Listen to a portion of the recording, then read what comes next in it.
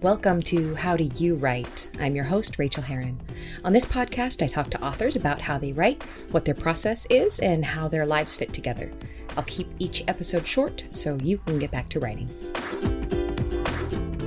Well, hello, writers. Welcome to episode number 310. I am Rachel Herron, and I'm so pleased that you are here with me today as we are talking to Maddie Dawson, who is hilarious and wonderful and sweet and funny. And we are talking about overnight success and how many damn years it takes to get to overnight success.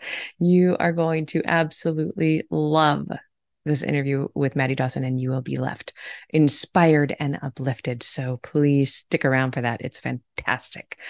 Okay, what's going on around here? I'll keep it short because I had a migraine last night and I am dumb today, trying to be as smart as possible. But sometimes after a migraine, I feel like it's actually like my brain is still swollen. And when I move my head too fast, it's like it bumps around. It doesn't quite fit.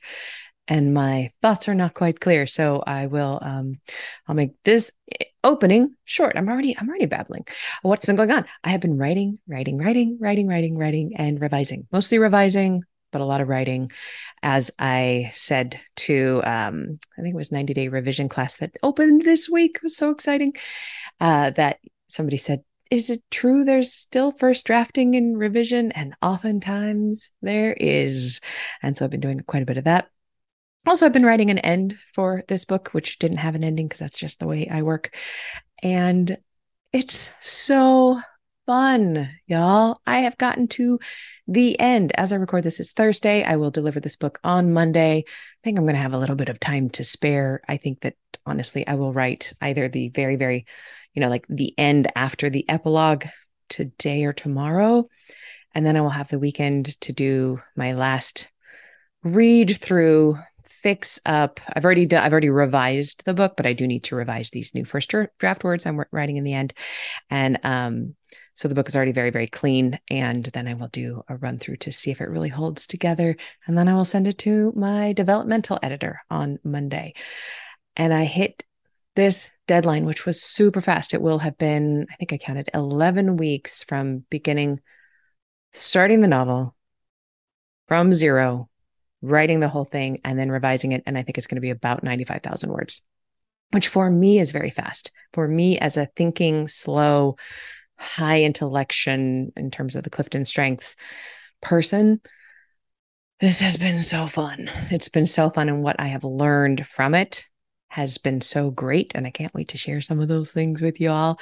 But I'm just very, very excited. Also, I'm tired and I'm ready to get this off my desk and maybe have a few days off next week. I have not taken a day off in a while, in the last week or two, because this deadline was over my shoulder and breathing down my neck. And so I haven't had a weekend, but I'm looking forward to a weekend at some point. Like I said, the 90-day classes opened, and the week that they open is such a joyful thing for me because I get to look at these fresh new groups, these 2 Zoom rooms full of incredible people who are going to be going through something so transformative and wonderful. And I can kind of picture them on the last day when they have their books in their hands, either first drafted or revised, depending on which class they're in. And it's so exciting. And it's a really good group of people. And I've got my grads class running and they're amazing. So I just feel really, really happy with where I am in terms of my job. I love my job. I love writing. I love teaching, and I love podcasting. I don't like so much email and the mechanical, advertising, that kind of thing. That kind of thing leaves me cold. But the stuff that really takes my heart and soul and brain, I love doing. And I am so grateful. There's never a day that I'm not grateful that I don't get to do this. And there's never a day that I am not grateful that you are here along for the ride, picking up tips as we go. I get inspiration and information from every single person I talk to. Speaking of information, get a lot of information. I give a lot of information, and sometimes it's just wrong. Let me clarify what I said last week on the mini episode. Vellum as a tool to format your book. It does not exist on PC, just on Mac. In my head, it was Scrivener, and I know Scrivener was just Mac for so long, and then it went to PC. And for some reason, I got that shift in my head attached to Vellum. I was like, yes, I remember Vellum finally went to PC. Vellum has not gone to PC yet. Vellum is such a strong product for Mac that sometimes I would recommend even thinking about getting a Mac just to do this, and I just to use Vellum, and I don't say that lightly. But there is, yes, there it is. Atticus is one that is used for PC, and according to my friend Penn, it's pretty cheap. I have not looked at it. And Readsy also has a free formatting tool to kind of play around with if you want to do that. If you do have a Mac, though, just use Vellum. Everything is easier. So I am sorry that I got that totally wrong. And as soon as Penn pointed it out, I'm like, oh yeah, no, you're totally right. Totally right. So I think that was all I need to say today before we jump into this interview with Maddie Dawson. Let's do this. Here's a bio for her. Maddie Dawson is the author of 9 novels, including the best-selling and wonderful Matchmaking for Beginners, and 3 nonfiction humor books about parenting from when that used to be funny.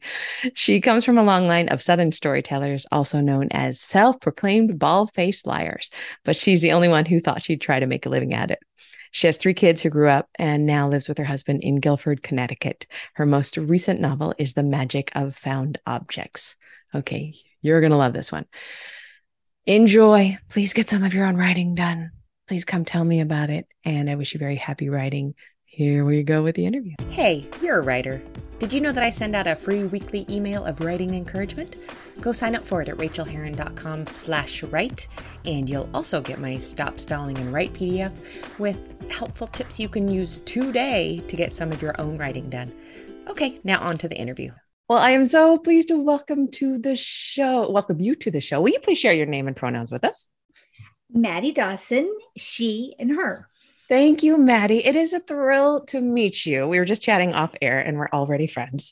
So already friends, but we have the mutual friend of Holly Robinson who introduced us, and she told me about you and your writing in your most recent book, which is The Magic of Found Objects. And I really think you came up because, and I'm not sure if you know this, but because I'm making this switch from, I've written like now 5 genres, and I might be going into a 6th, which is this women's fiction with light magical realism, but really about finding magic and finding the universe speaking to you in different ways. So reading The Magic of Found Objects was so delightful for me. So glad to hear that. It's so beautifully written too. I was really sort of uneasy when I started incorporating these little touches of magic. And I'm very uneasy too. Yeah. It was like, all my friends are cynics, nobody's going to speak to me. I've been a cynic up until about 4 years ago when I suddenly was very uncynical. But exactly. And that's what happened to me. I didn't know what to write about. And it was right after the election, not to bring politics into it. Oh, we can always bring politics into it. I'm sure we have the same ones. I'm sure we do. Everyone who doesn't share those opinions has already self-selected out of this podcast. Don't worry. Yeah.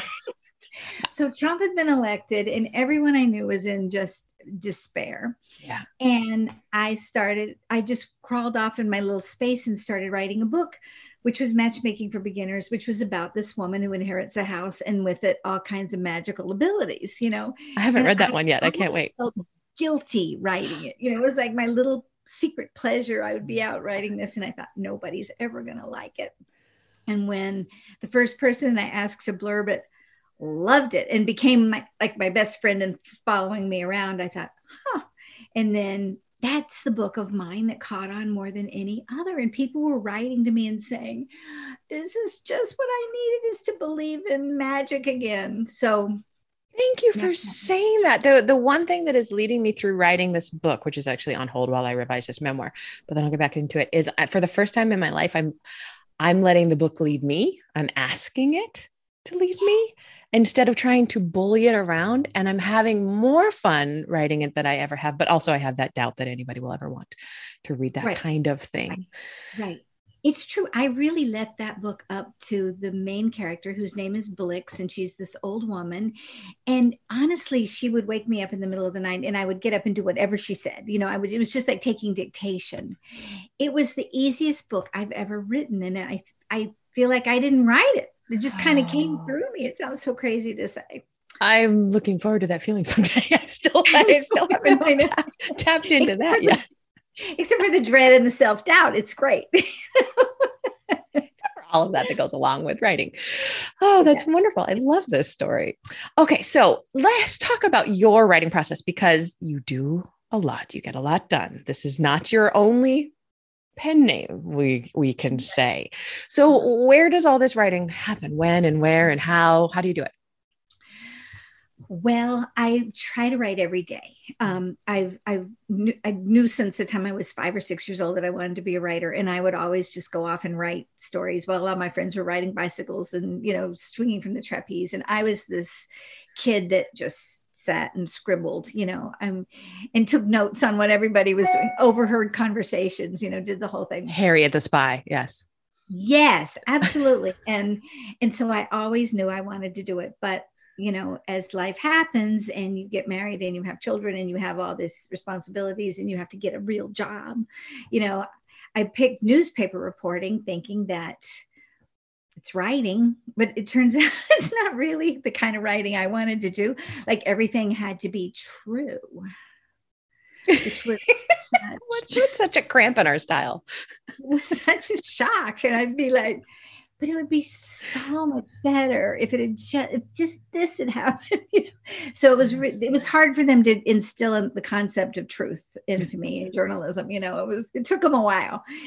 And I started writing a humor column to keep myself amused, and that became a book. And then I wrote 2 nonfiction books. And so I've always just written, and just written kind of blog posty things like that.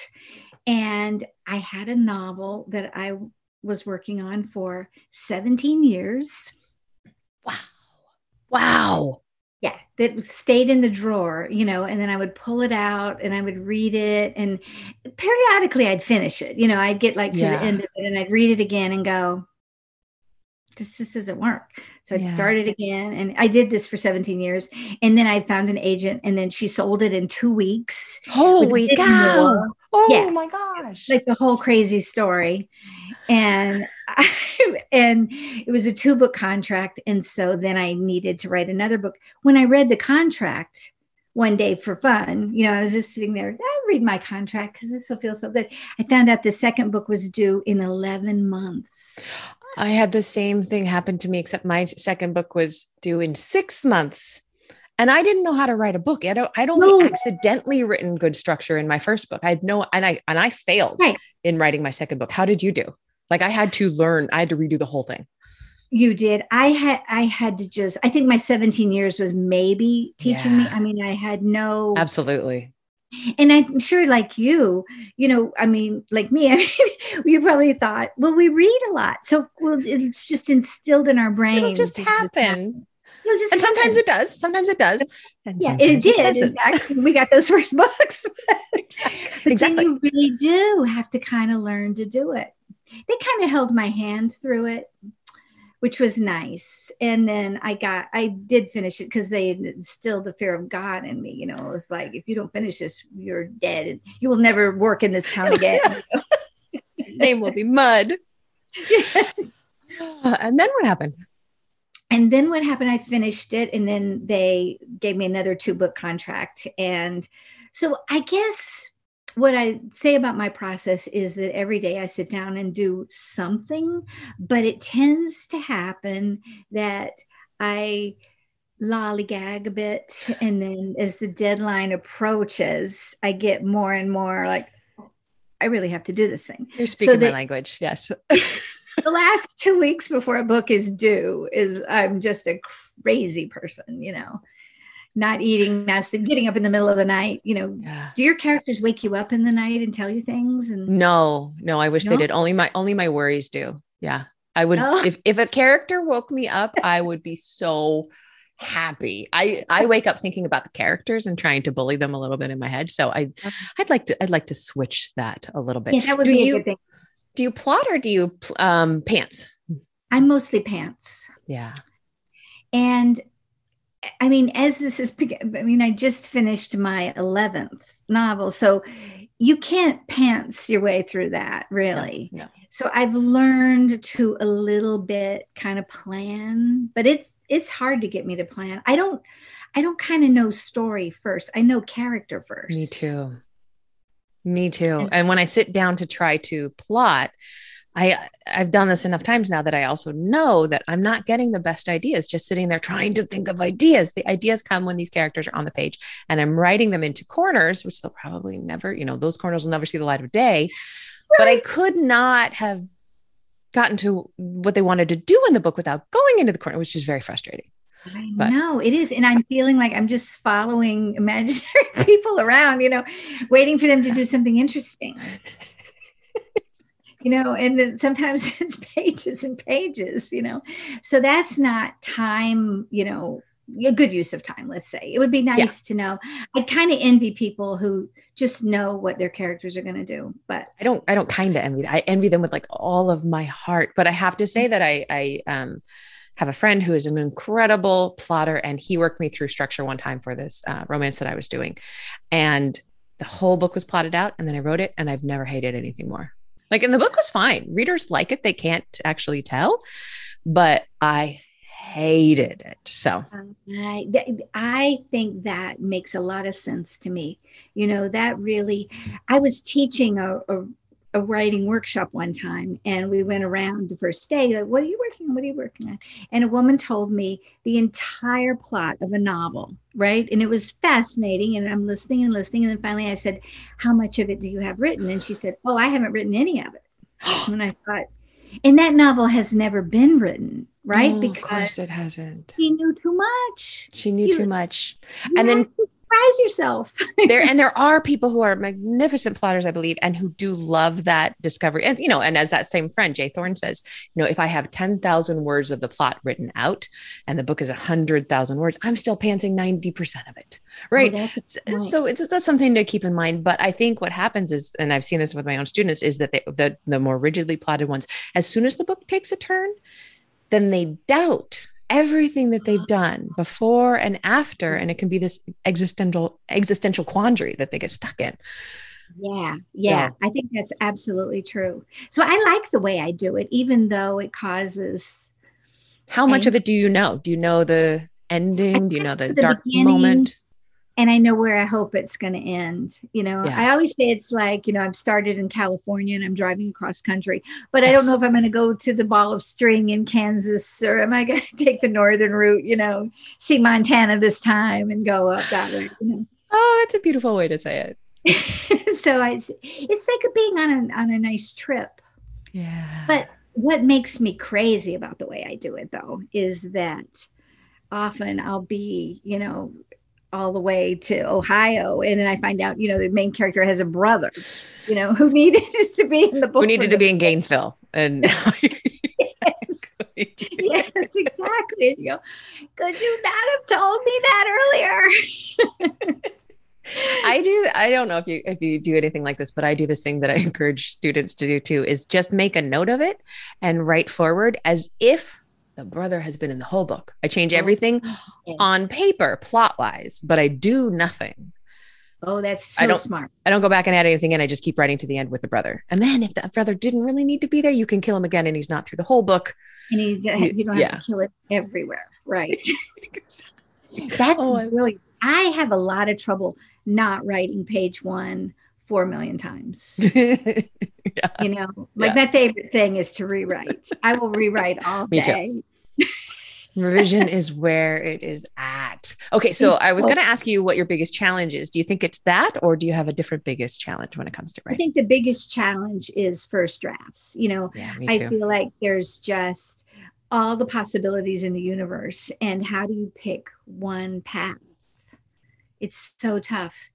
And also just that getting the characters right completely. And I noticed that doesn't happen as rapidly as I would wish, I can think of all their characteristics, but they're not real people until I've gotten almost through the whole first draft. And then I have to go in and flesh them out when they become real.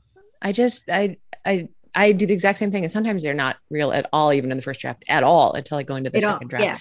And I almost think it's a velveteen moment, until they're really, really beaten up. And I have just punched them in the face so many times on accident while I'm flinging my arms around, and they finally get real by that second draft.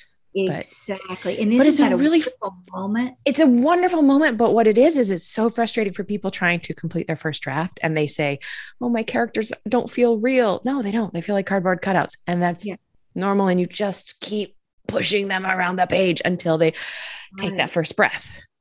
That's so true. It's so true. And then they start to really talk, and start to just tell you. And then I know it's the best thing. It's why we do the work, isn't it? Yes, it is. Oh, see, Holly knew that we should be talking. Exactly. What is your biggest joy when it comes to writing? Is it that, or is it something else? I think it is that, just that moment where it starts to feel real. And then there's sentences, right? Like occasionally you discover like the way to end a chapter in a way that makes you just get up and want to run around the room, or just the joy of the words themselves coming in the right order. And then you think, what a crazy life this is, to just be off by ourselves, making stuff up, talking to imaginary people, that we're allowed to do this. We're allowed to do it is amazing. I know. I always wanted this. This is the job I always wanted to have, and it's just it's I all never the things. Take it for granted. It's hard and it's fun and it's it wouldn't be good if it wasn't hard, right? Because then it would be, I'm sure that you're right. And on the hard days, I still want it to be a little easier. I might be. I'm also in revision of a book, so I know what you mean. With this, the revision just came back last night, and I need to wade into it and see. My developmental editor just read it, and she wrote that letter. That's like, I love it, but yes. The revision this won't come out for a few months. So listeners will have already heard us talk about this before, but the revision letter I got back was 1 page. I love it. All the I love it. And then 17 pages of the things to fix. 17 pages. And on each page, there was probably a little bit of praise, but then there was, and she's 98% right. She does not quite enjoy my level of enthusiasm and hyperbole. And that's fine. That's a personal thing. Oh, I have a lot of trouble with that. Yeah, but the stuff with structure, I will, she's completely right. So what I did was I was so beat up by it that I just got out a highlight. Well, I got out a virtual highlighter on the Word document, and I highlight every word that was half complimentary, which was really helpful. So then when I opened that 18 page document, that's what I've been looking at. Because that's all we hear anyway is the bad stuff, right? You have to do whatever you can do. In fact, reading a good letter, you're just like, where's the but? Where's the exactly? But? You don't believe it anyway. Yeah. I know. I'm like, wait a minute. My editor said nice things, and she's just polite. Because that's what they get paid to do. Yeah, just be polite. That's hilarious. The strangest things.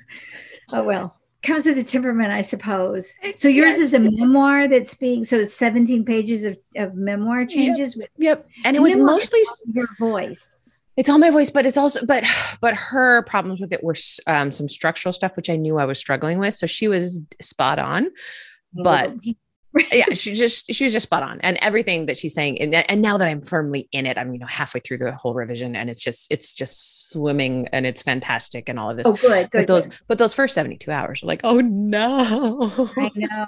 When you just want to get under your bed with the pillow. Yeah. And you suck your thumb for a while. Yeah. But then it is amazing, isn't it? How it gets better. Like they get smarter. Right? Yeah. The first time you read it, you think they're just an idiot. And the second time you're like, well, maybe not an idiot. And the third time you're like, oh, she's kind of good at this job. Huh. Maybe this should be her job. Maybe she's an editor. Maybe she's good. Oh my gosh. she's not a writer. She doesn't know. How dare she? How dare she write a book? Let's see. I do think, actually saying that, I do think that it's valid to have those few hours or what, days or whatever you need for the how dare she feeling. Just like when we were 16 and our mom said we couldn't go to the, Hell's Angels party. And then when we were 25, we're like, oh, that was probably a good idea, Mom. It's probably smart. Probably smart. It's true. It's true. But I mean, what you're saying though about the tone of your book, like hyperbole. Yeah.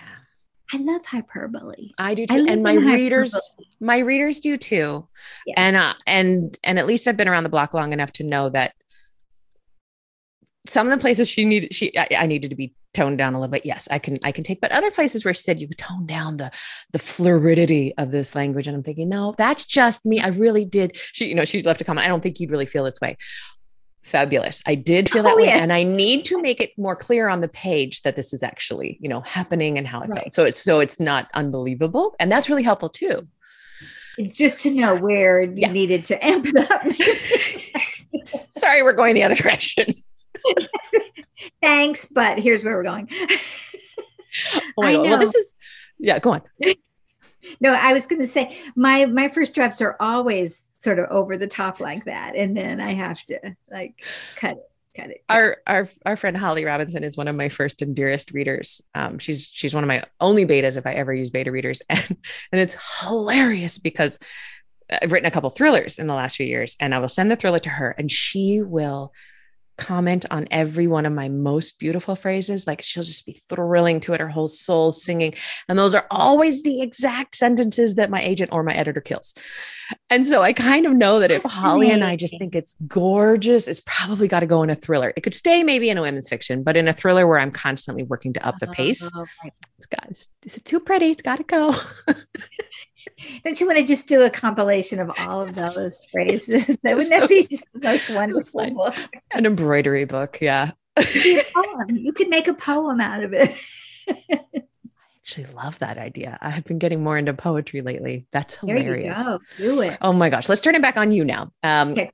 Can you share a craft tip of any sort with our listeners? Yes. My craft tip is that you have to just keep going through the self-doubt. And as a person who teaches writing, I feel like I just see, and I have it myself, all these insecurities. What right do you have to be telling this story? Who do you think you are? Who's going to want to read this? Nobody. It's been said before. It's been said better. Yeah. Right.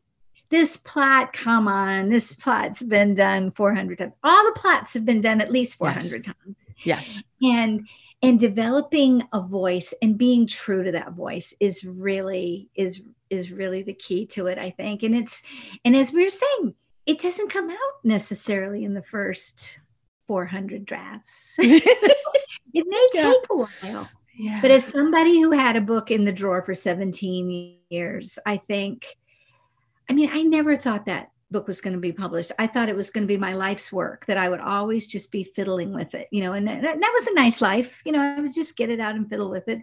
And then one day I said, you know what, it's done. And I put it away for a year and then read it by accident. I came across it in my computer and went, oh, I think I'll read this. I went, it's done. Oh, wow. It was like done. Yeah. So, you know how the elves do come to the, I wish they came more. Usually they dismantle things. Usually, like you write the most brilliant stuff and you look at it the next day and the elves have just taken all the good stuff out of it. Yeah. But every now and then I can vouch for the elves. They get in there and they fix it. And you go, I thought this was terrible. So what did that feel like, being so attached to this 17-year brain process and then churning out books, it only took a year to write or less or a little bit more. How does that attachment feel when you look back at that book? When I love that book. And it was a book that was sort of like a memoir almost. It was a novelized version of my relationship with my bipolar mom called What Comes After Crazy. And it was just a real, throwing it all there, which she came to visit one time while I was writing and she said, I need to see that book. I need to see it. And I'm like, No. It hadn't been published. It was still, pages and pages. And I thought, I can't show it to her. But she begged and begged and begged. And finally, I just exhausted, handed it to her. And she went off and read and read and read. And she came back in. And you know what she said? You really nailed your grandmother. No, she did not. And it just, people don't recognize themselves. That's what I always say. They don't recognize themselves, or they see, and in the same way, they see themselves in the baker. I can't believe you made me the baker. He's such a jerk. I'm like, that never crossed my mind. It's not you. Yeah. That's hilarious, Maddie. Yeah, she really did think it was her. And I'm like, was she alive when it published? Yes, she was alive when it published. She died a few years later, and on her deathbed, she was a hilarious Southerner, very irreverent, crazy, bipolar. She's on her deathbed, and she's lying there, doing the deathbed scene. And she says, I just hope you'll write about me. And then she opens her eyes and leans over and goes, and what comes after crazy is not about me. She knew. She did know. But it was probably pushed so far down that she wouldn't have known on a conscious level just on a Tuesday. Exactly. Exactly. That's fabulous. There's an essay in there too, if you haven't already written that one. There's an essay in there, isn't there? I want to read that. Oh, gorgeous. Thank you for that. What thing in your life affects your writing in a surprising way? Sleep. Yeah. Amen. Sleep. Do you struggle with sleep, or are you a good sleeper? I do, because often it happens to me. I'm kind of a night writer. I wish so much to be the kind that spring out of bed at 4:30 or 5 and write in the dark until everybody wakes up. But I'm more the one that if I'm up at 4, it's because I'm still up, And so often I'll be writing late at night, and then I go to bed and I'm lying there, and just the whole book plays out in a movie, in front of me, and I have to get up and write it, because what happens if you don't? You think, it never comes back. It never comes back. Never. So I think if I go too many days with that kind of schedule, I'm like, and I can't really do it anymore. Yeah. So I need to. I wish I could get like a normal kind of schedule going, but I do love writing at night. And I'll go in, I'll tell my husband, it's 10:30. I'm just going to go and turn off the computer, and then 2:00, I'm like, oh, I really should go to bed. It is such a delicious feeling though, when the hours are lost. Isn't it? It's the absolute, obviously this is an obvious statement, but it's the opposite of where you've been working for hours and you have 14 words, that I know. That's just agony. Which happens just as often, but the flow is such a great thing, isn't it? And I think about flow in the same way that I think about sleep, in that we never know when we're in it.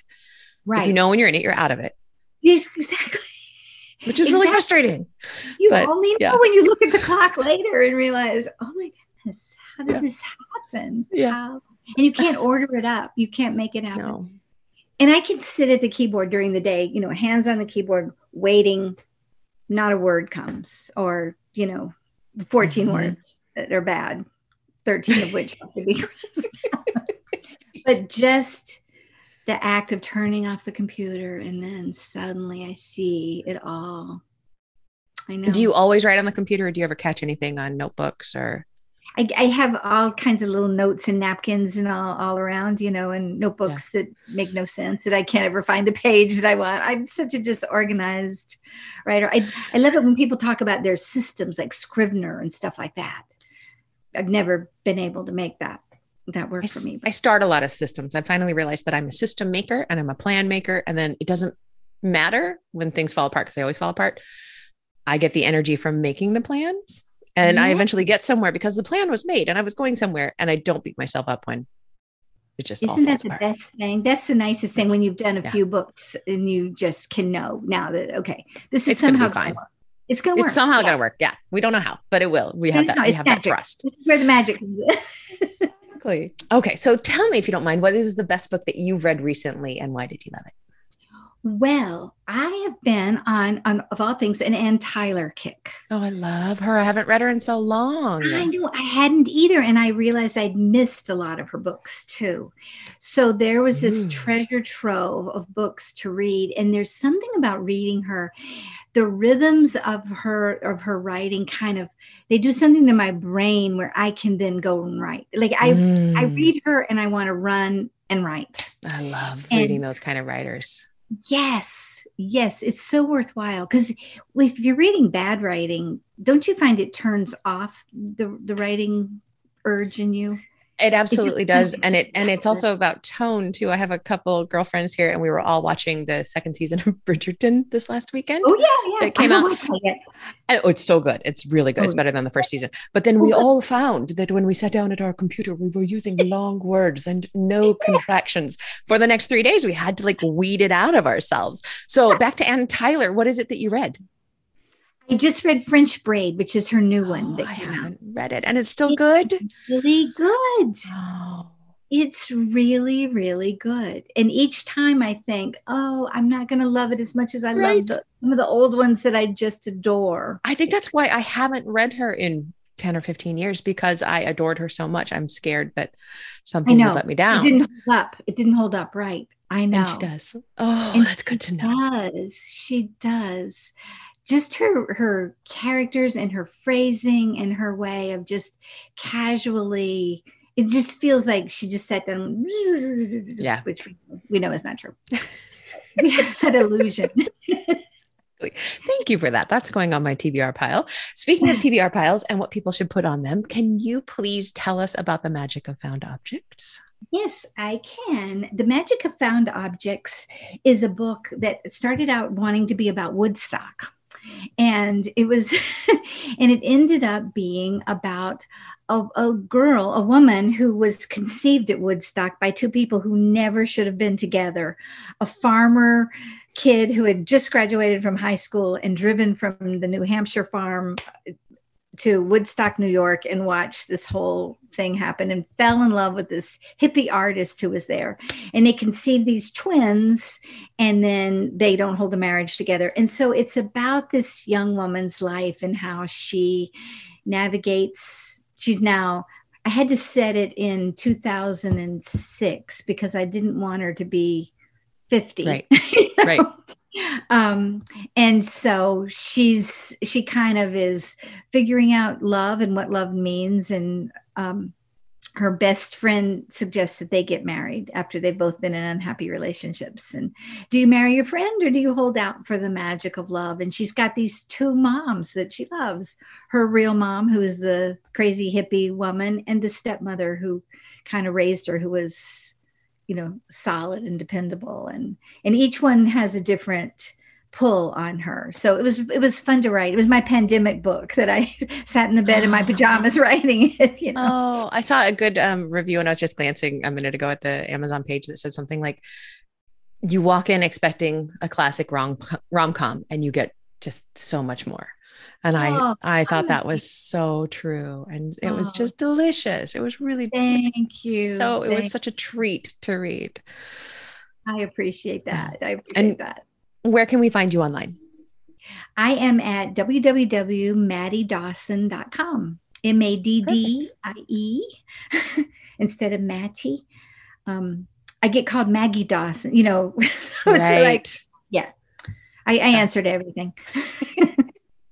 Thank you so much for being on the show. You are a delight, and I'm so glad that we're friends now. Thank you. We're going to be best friends, and I'm coming to New Zealand to see you. So excellent. That's the bed right behind. Okay. Right behind. That's where you'll be sleeping. Oh, great. Thank you, Maddie. Bye. Thank you for having me.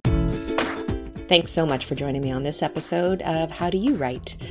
You can reach me on Twitter, Rachel Herron, or at my website, rachelherron.com. You can also support me on Patreon and get essays on living your creative life for as little as $1 an essay at patreon.com/Rachel, spelled RACHAEL.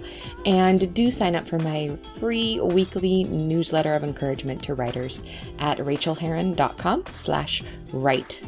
Now go to your desk and create your own process. Get to writing, my friends.